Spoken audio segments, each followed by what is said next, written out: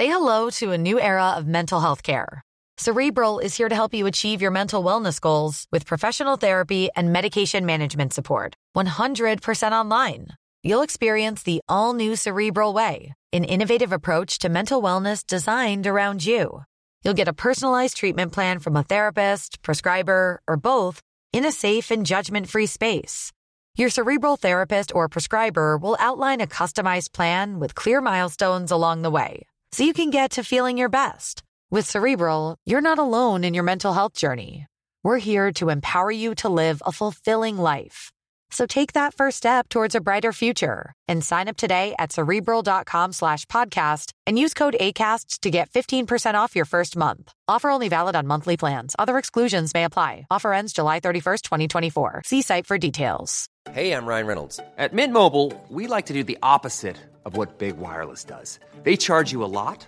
We charge you a little. So naturally, when they announced they'd be raising their prices due to inflation, we decided to deflate our prices due to not hating you.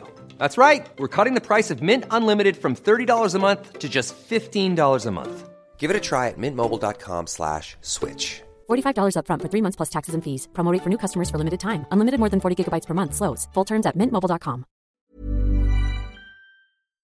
Welcome to the History Today podcast, produced by Britain's leading series history magazine. The article in this episode is from the February issue of History Today, which is on sale now. Removing that little knot. A Victorian doctor who offered to cure female lunacy came under fire for his scandalous new operation, female genital mutilation. By Sarah Wise. Read by Greg Johnson. Using chloroform, scissors and a hot iron, the surgeon, Isaac Baker Brown, sought to cure the nervous conditions and emotional disorders of middle and upper-class Victorian women.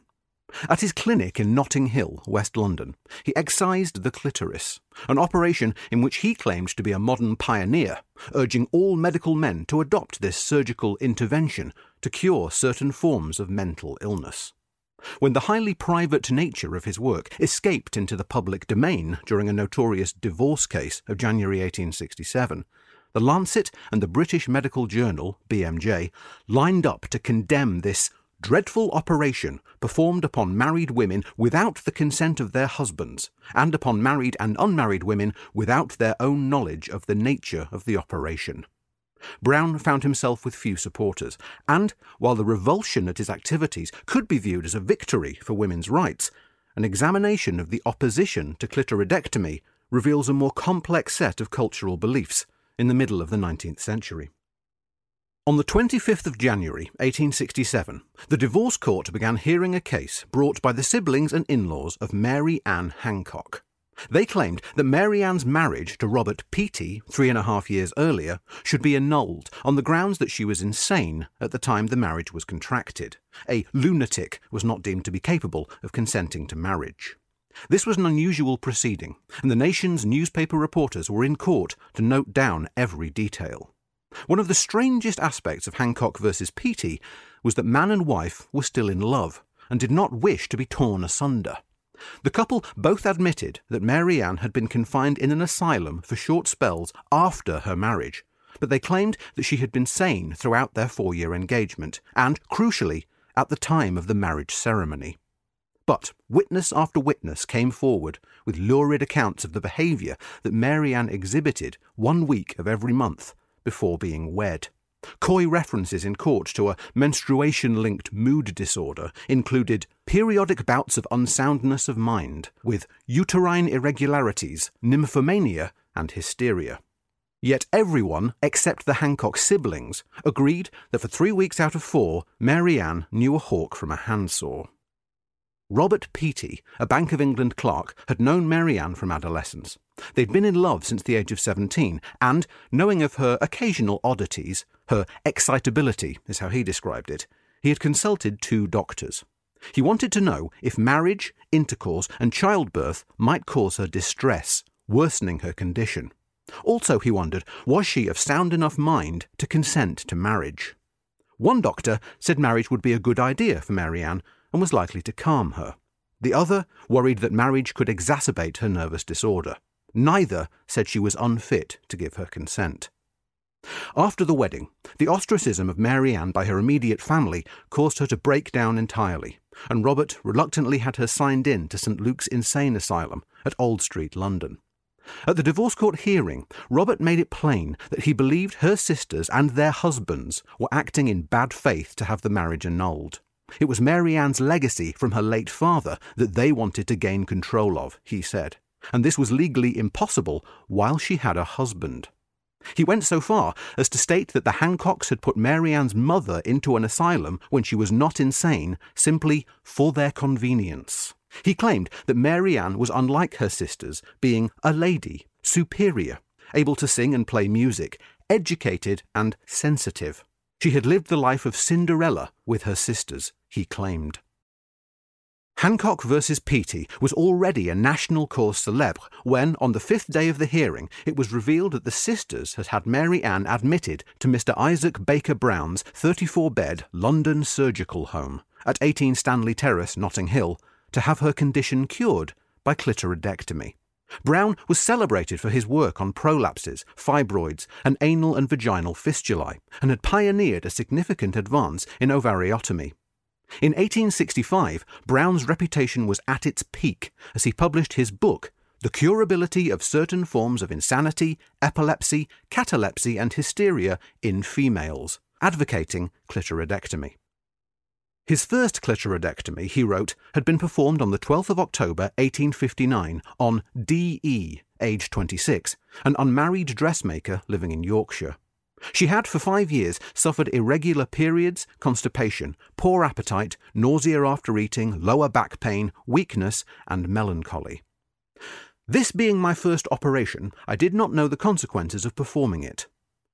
She recovered after 2 months, and he claimed that she had been in excellent health in the 6 years since. Mrs. R., aged 42, a childless widow working as a lady's companion, had for 6 months suffered great pain in the lower abdomen, a burning pain in the vulva, and an irritable bladder. She had developed insomnia and said she was experiencing a sort of lost feeling, particularly when writing, being unable to compose her thoughts or concentrate her mental energies. Brown wrote that she occasionally had an appearance almost of insanity about her expression. There is ever evidence of a long-continued inhibitory influence, that is, masturbation. He performed a clitoridectomy upon Mrs. R. on the 7th of August 1862, and 2 days later wrote, "Is improving wonderfully, the expression of countenance completely changed." A month later, he approvingly noted weight gain and stated, "Has now a cheerful face and manner, says she feels a different being." One of the few failures is entered in his book as a fraud and an impostor, though he supplied no evidence of why he came to this conclusion. H.D., 23, had been epileptic from the age of 10. At 19 she became hysterical and spoke endlessly about religion, and there was evidence of continual irritation of the pudic nerve. Masturbation. He operated on the 3rd of April 1862 and later decided that she had been seeking attention, only pretending to be a nervous patient. She was discharged as incurable. This case I have inserted as a warning. It is no fault of the operation if it fail in such cases. He gave himself the perfect excuse. Any clitoridectomy that did not work was a result of the patient being a fraud. The British Medical Journal and The Lancet both attacked the curability of certain forms of insanity, stating that its main premise, that masturbation or peripheral excitement of the pudic nerve caused a range of mental illnesses in women, had no basis in physiology. This was not evidence-based medicine. Moreover, the BMJ pointed out Brown's book had been luxuriously published, with gilt lettering proclaiming the subject matter on its front cover and spine, and looked like the class of works that lie on the drawing-room table, what we would call a coffee table book. Thus, according to the BMJ, Brown risked bringing into the public domain matters that should remain within doctors' consulting rooms. It is a dirty subject. It needs to be handled with an absolute purity of speech, thought, and expression, and as far as is possible, in strictly technical language. For its part, the Lancet declared his operation a proceeding which, if it be useless, is a lamentable mistake, and if it be unnecessary, is a cruel outrage. Brown maintained that masturbation gave rise to disease that progressed through the following stages: hysteria, spinal irritation, epileptoid fits, hysterical epilepsy, cataleptic fits, idiocy, mania, and death. The symptoms that revealed that the pudic nerve was being regularly overexcited through masturbation included restlessness, then excitability, then melancholy, then listlessness, indifference to social and domestic life, fussiness about food, hypochondria, dry skin, dilated pupils, and moist palms. Following the BMJ's hostile review, its letters pages featured many complaints from medical professionals about Brown's operation and its theoretical underpinning, or lack thereof. Many doubted the extent of female self-abuse. Dr. Henry Maudsley himself wrote to claim that he had only ever known one case of insanity caused by self-abuse, and this had been one in which Baker had performed a clitoridectomy and the patient had not improved. Maudsley, at this stage of his career at least, saw the forced dependence of women upon men as a fruitful source of insanity among women, and being brought up to be fit for nothing but marriage led to madness. The evil effects of an ill-trained mind thrown back upon itself. There was no surgery that could change that state of affairs. Throughout 1866, the Lancet's letters pages also seethed with condemnation. The surgeon, Harry Page Moore of Ipswich, wrote that he was, at that time, helping a 26-year-old woman to recuperate from the horror and indignation of having had a clitoridectomy at the London Surgical Home. The epilepsy for which she had been treated had initially seemed to improve, but a month had not passed before her fits returned with a severity never before equalled, and she is now as bad as ever.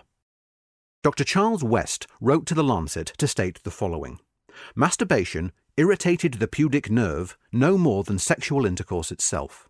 Girls were less likely to indulge in masturbation than boys. In any case, no link had ever been proved between epilepsy and masturbation in either sex, or with any kind of nervous disorder. Clitoridectomy had never been proved to produce permanent cure. In fact, he knew personally of several instances where the operation had caused very mischievous results. Dr. Thomas Littleton wrote that men who behave as Baker Brown did were the type of man who approved of tyranny towards a wife. Dr. Sisson of Mayder Hill, West London, wrote that, for every diagnosis, this operation is useless. Henry Gage Moore wrote that one of Brown's patients had been just 7 years old when she became an epileptic, and so her condition could not have been caused by self-abuse. Moore's letter to the Lancet also revealed that other techniques included the use of caustics, blistering chemicals applied to the clitoris to reduce or damage its nerve endings, preferable to total extirpation in Moore's view. Why, Moore asked, if clitoridectomy worked to end masturbation, did Brown insist that observation of the cured patient should continue? Brown had stated in his book, "It cannot be too often repeated that this improvement can only be made permanent, in many cases, by careful watching and moral training on the part of both patient and friends." In sum, Moore put it this way: "We have scarcely more right to remove a woman's clitoris than we do to deprive a man of his penis. I am very sorry that females have not as much knowledge of the clitoris as we have, for if that were the case, I am sure there are very few who would consent to part with it, and, when questioned about it afterwards, say, 'Oh, I have only had a little knot removed.'" A provincial FRCP wrote to the BMJ alleging that Brown was a relentless self-publicist, expert at drumming up business by sending London Surgical Home promotional material to half the nobility in the kingdom, although documentary evidence does not survive to back up this allegation. At the end of 1866, Brown persuaded the Times to run a favourable report about his clinic, boasting of its pioneering work in helping troubled women, though without actually naming the operation. It is likely that it was word of mouth that led certain wealthy families to suggest a visit to the surgical home to their odd, difficult, or depressed womenfolk. Presumably, this is how Mary Ann Hancock's sisters had heard of the operation and arranged her admission. In his book, Brown had anticipated criticism that removing the clitoris would unsex the female, as he put it, rendering her neuter in a highly gendered society. Excision would not prevent normal excitement on marital intercourse, he wrote. which suggests that Brown did not fully appreciate, or perhaps did not approve of, the organ's role in producing pleasure. The 16th century Italian anatomist Realdo Colombo had been the first to state unequivocally that pleasure was the sole function of the clitoris, the eminent seat of delectation in women when they engage in venery. Most anatomists agreed. Views were expressed during the Baker-Brown scandal that the pudic nerve to which the clitoris is connected also made the vagina and the anus susceptible to sexual excitement. Nevertheless, the dominant view by mid-century remained that the clitoris is the seat of pleasure during coitus. As Robert Thomas had written in his still influential work of 1801, The Practice of Physic, which went through many editions across the first half of the century. It is difficult to understand why Brown would so blithely argue that desire and satisfaction would be completely unaffected by the organ's removal. Perhaps it was because he knew that his patients and their relatives would themselves have no idea of what the clitoris really was. In March 1867, John Locking, a consultant surgeon at the London Surgical Home, resigned when he could not prevent Brown undertaking a clitoridectomy after he had said that he would cease performing the operation until the controversy over his work had died down. Locking and another staff member gave details of Brown's casual approach to obtaining consent to the operation from the patient and her relatives. Robert Peattie himself told the divorce court, "I am even now in the dark as to what the operation was that was performed upon her. It was always a secret to me, the complaint of disordered functions under which she laboured." This cavalier attitude towards consent fed the growing alarm that Brown was a rogue element in the London medical fraternity, egotistically striking out alone and refusing to conform to any code of conduct. It is important to bear this in mind as an exacerbating factor in the growing opposition of the professional body, the obstetrical society, towards him. Chivalry, concern for the gentle sex, and anger that a woman's natural protector, the male in her life, was being ignored by the surgeon were equalled by professional indignation at this upstart who appeared not to care for the rules. The year-long furore in the press roused the attention of the commissioners in lunacy, the government inspectorate for the asylum sector and lunatic patient care. Brown's boast was that he cured certain forms of insanity using surgical intervention, but this had no standing in English lunacy law. His clinic had been admitting women with psychological problems, but he had not registered the London Surgical Home as an asylum, as legally required. Brown now denied that he had ever operated on anyone of unsound mind, yet his book stated the very opposite. The clincher was Hancock versus Peattie, where everyone agreed that Mary Ann had been subjected to Brown's scissors precisely because she suffered a mental illness.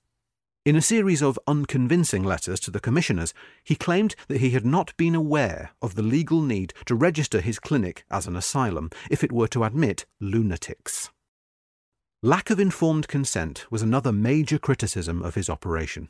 By the time a woman had been delivered for mutilation, she and her family were at a huge disadvantage. The very act of being treated by Brown compromised the character of a lady and her family. One hostile doctor claimed that Brown charged fees as high as £200 per operation from husbands and fathers in his waiting room, fully aware that they would pay up in the face of the unspoken accusation that your daughter or your wife has undergone a disgraceful operation because she has been given to disgraceful practices. The BMJ called Brown's hold over these elite families terrorism, which was used to frighten a patient into submission where need for operation there was none. The Lancet also picked up on the way that such an unfounded theory as Brown's could be used to whip up a sense of shame that might persuade a parent, guardian or family member to try the surgeon's method.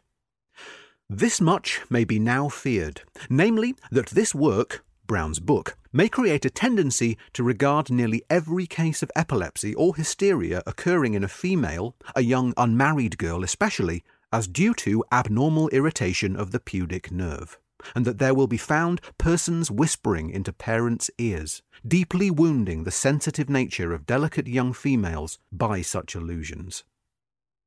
In 1867, a savagely satirical 16-page pamphlet was privately published and circulated. The London Surgical Home, or Modern Surgical Psychology, by the Professor of Forensic Chemistry John Scoffin, mocked the idea that the cure for a psychological phenomenon lay in surgically modifying the organ to which it was linked. In Scoffin's spoof, Baker Brown's clinic was where ladies who shoplift in department stores had the tendons in their fingers modified to prevent such pilfering. Ladies who gossip too much have their tongue operated on, and ladies who want to dance at balls every night, or waltzing mania, have modifications made to their leg muscles. In Swiftian mode, Scoffin attacked the vicious stupidity of Brown's anatomical interventions in human behaviour. Scoffin himself lived, coincidentally, close to Stanley Terrace, so it is tempting to see the following passage, though highly facetious, as an eyewitness account. A veil of mystery has been thrown around this beneficent home, despite the comfort, nay splendour, of the equipages which daily throng it. Carriages may be seen to draw up, and delicate girls descend, accompanied by their parents or nearest guardians. Any day, pale female forms may be seen to emerge, serene and tranquil. These are the patients who have been subjected to the masterly treatment of Mr. Baker Brown. They go in, these patients, to be operated upon. They come out cured, few but themselves the wiser for what has happened. The lady whose hand has been operated upon to prevent her shoplifting will still wave gracefully, look good in gloves, play the piano moderately well. She will be very refined, though somewhat listless and unimpulsive. In this way, Scoffin captures the sense of a human being having her vitality robbed in pursuit of being made more acceptable within bourgeois family life. The epoch of surgical psychology, as he named it, had deeply sinister implications, unknowingly anticipating the criticisms of lobotomy, which would commence 70 years later. 8 years earlier, The Lancet had reported with alarm a US experiment in which 6 epileptic black men had been castrated in an attempt to cure their epilepsy. Not for the first or last time, experimentation without informed consent took place upon a group with significantly less social power than the medical scientist.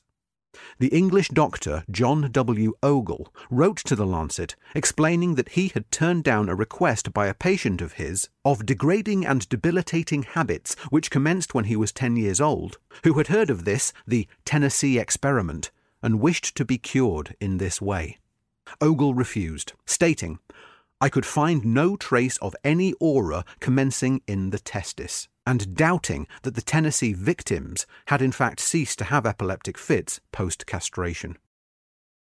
Dr. Seymour Hayden of the Obstetrical Society stated, "Clitoridectomy is quackery. Either he, Brown, cured these people, or the whole thing is a sham." On the 3rd of April, 1867, the Society overwhelmingly voted for his expulsion, following a long and stormy meeting. And that was the end of Isaac Baker Brown. He survived on the charity of his remaining supporters, who sent him money and bought him a 6-piece silver dessert service from Benson's of Bond Street, engraved, "In appreciation of his marked surgical skill and singular success in the treatment of female diseases." He suffered a series of paralytic seizures, and his final year was spent in a helpless state, according to The Lancet. He died, aged 61, in 1873. It was chivalry rather than feminism that saw off mid-Victorian clitoridectomy. In Hancock versus Petey, part of the scandal was that Robert, as much as Mary Ann, had not been asked consent for a most cruel, barbarous operation upon her, as the BMJ put it. Women had to be protected from even hearing about such a dirty subject as masturbation, and men were obliged to carry out their protective duty in this regard. If men were to deserve the exclusive prestige of becoming medics, they had to be seen to fully deserve it. As a tragic coda, the divorce court found that Mary Ann had not been well enough to consent to marry, and her marriage was forcibly dissolved. Robert continued working for the Bank of England and died in 1882. Mary Ann died aged 79 in 1906. The archives do not reveal the extent to which the couple may have managed to maintain a loving, common-law relationship. Like Baker Brown, they moved from notoriety to oblivion. For more articles from History Today magazine, visit our website at historytoday.com and subscribe to our podcast now. In the next episode, we'll be chatting to the historian Stephen Tompkins about his article on the first pilgrim settlers to America who tried and failed to settle in Newfoundland.